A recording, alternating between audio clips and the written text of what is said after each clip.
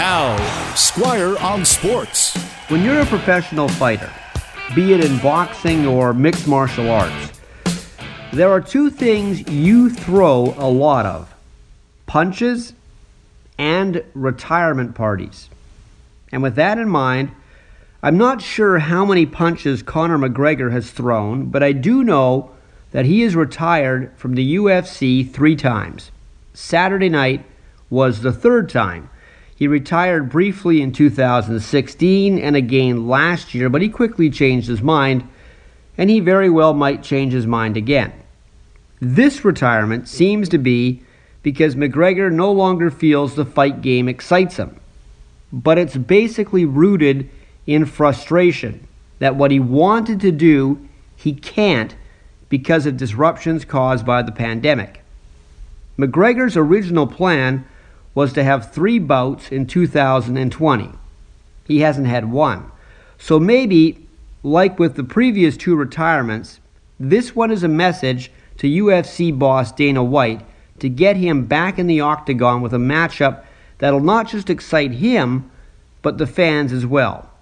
And that's something McGregor has done numerous times. Now, the UFC is popular enough to survive without Conor McGregor.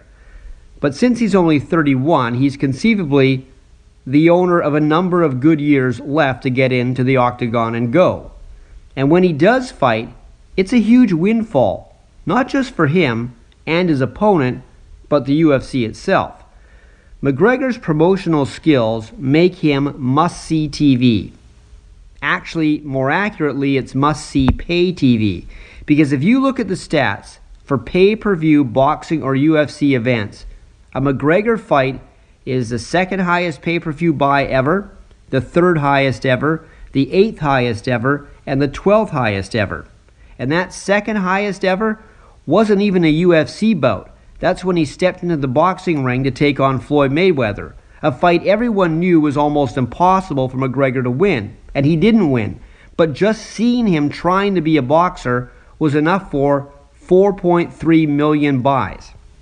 Now, Dana White wasn't upset when he found out about McGregor's latest retirement. He knows him well. He knows he's frustrated. He also knows McGregor loves being in the spotlight and will likely be back in the spotlight one day. And he knows even though his company will survive without McGregor, with McGregor, it survives a lot better. Squire on Sports on 980 CKNW.